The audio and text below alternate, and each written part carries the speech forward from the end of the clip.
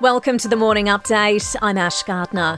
A hero's welcome for Novak Djokovic after touching down in Serbia. He was greeted by supporters after arriving back home in the wake of the visa saga. Pressure is now mounting on Tennis Australia's chief executive, Craig Tiley.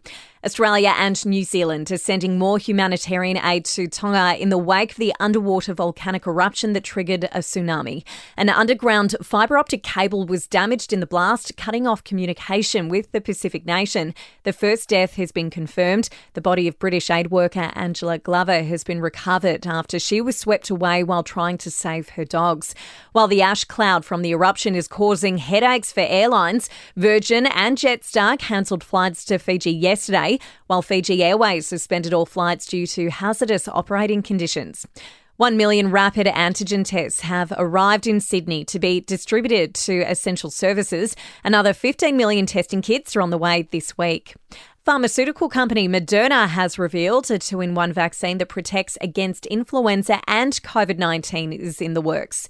Convicted terrorists are expected to be monitored by a new national register similar to the current system for sex offenders. The register will ensure they do not become involved in plotting terror attacks or violence.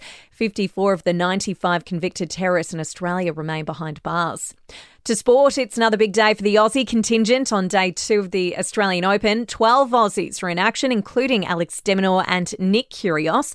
Yesterday, Ash Barty breezed through to the second round with a straight sets win. Barty says it feels good to be back at Melbourne Park. So I thought I did a good job. It was just nice and solid to get out here and play a decent match and just feel like I enjoyed it. I think that's the most important thing. While Isla Tomljanovic, Thanasi Kokkinakis and James Duckworth were all eliminated in the first round. And in Big Bash, the Adelaide Strikers took out an 8-wicket win over the Sydney Sixers, while the Perth Scorchers beat Brisbane Heat by 6 wickets.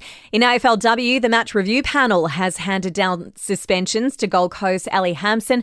The Eagles, Emma Swanson and the Giants, Tate McCrill, all have been robbed out for one game for incidents at the weekend. In entertainment news, Google has marked Betty White's 100th birthday with a tribute on its page. Rose petals and the message, "Thank you for being a friend," appear on the page when you search Rose, her Golden Girls character. Britney Spears' sister Jamie Lynn won't be doing a nationwide tour to promote her new book because she's not in it for the money. It's understood a portion of the proceeds from Things I Should Have Said will go to a number of charities.